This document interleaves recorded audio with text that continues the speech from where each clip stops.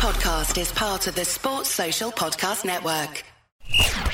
This is Questioning Sport. My name is Taron, and today we will be discussing why tennis is scored 15, 30, 40. Let's date back to 17th century France.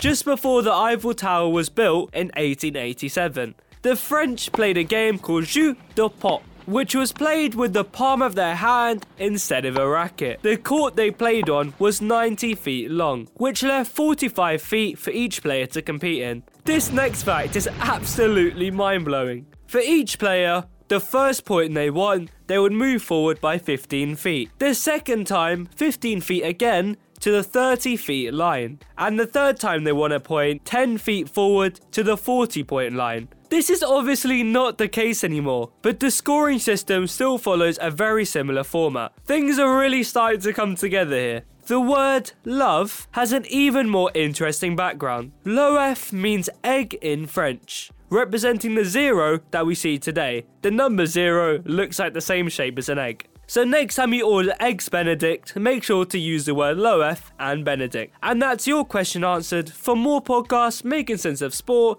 follow or subscribe. Sports Social Podcast Network.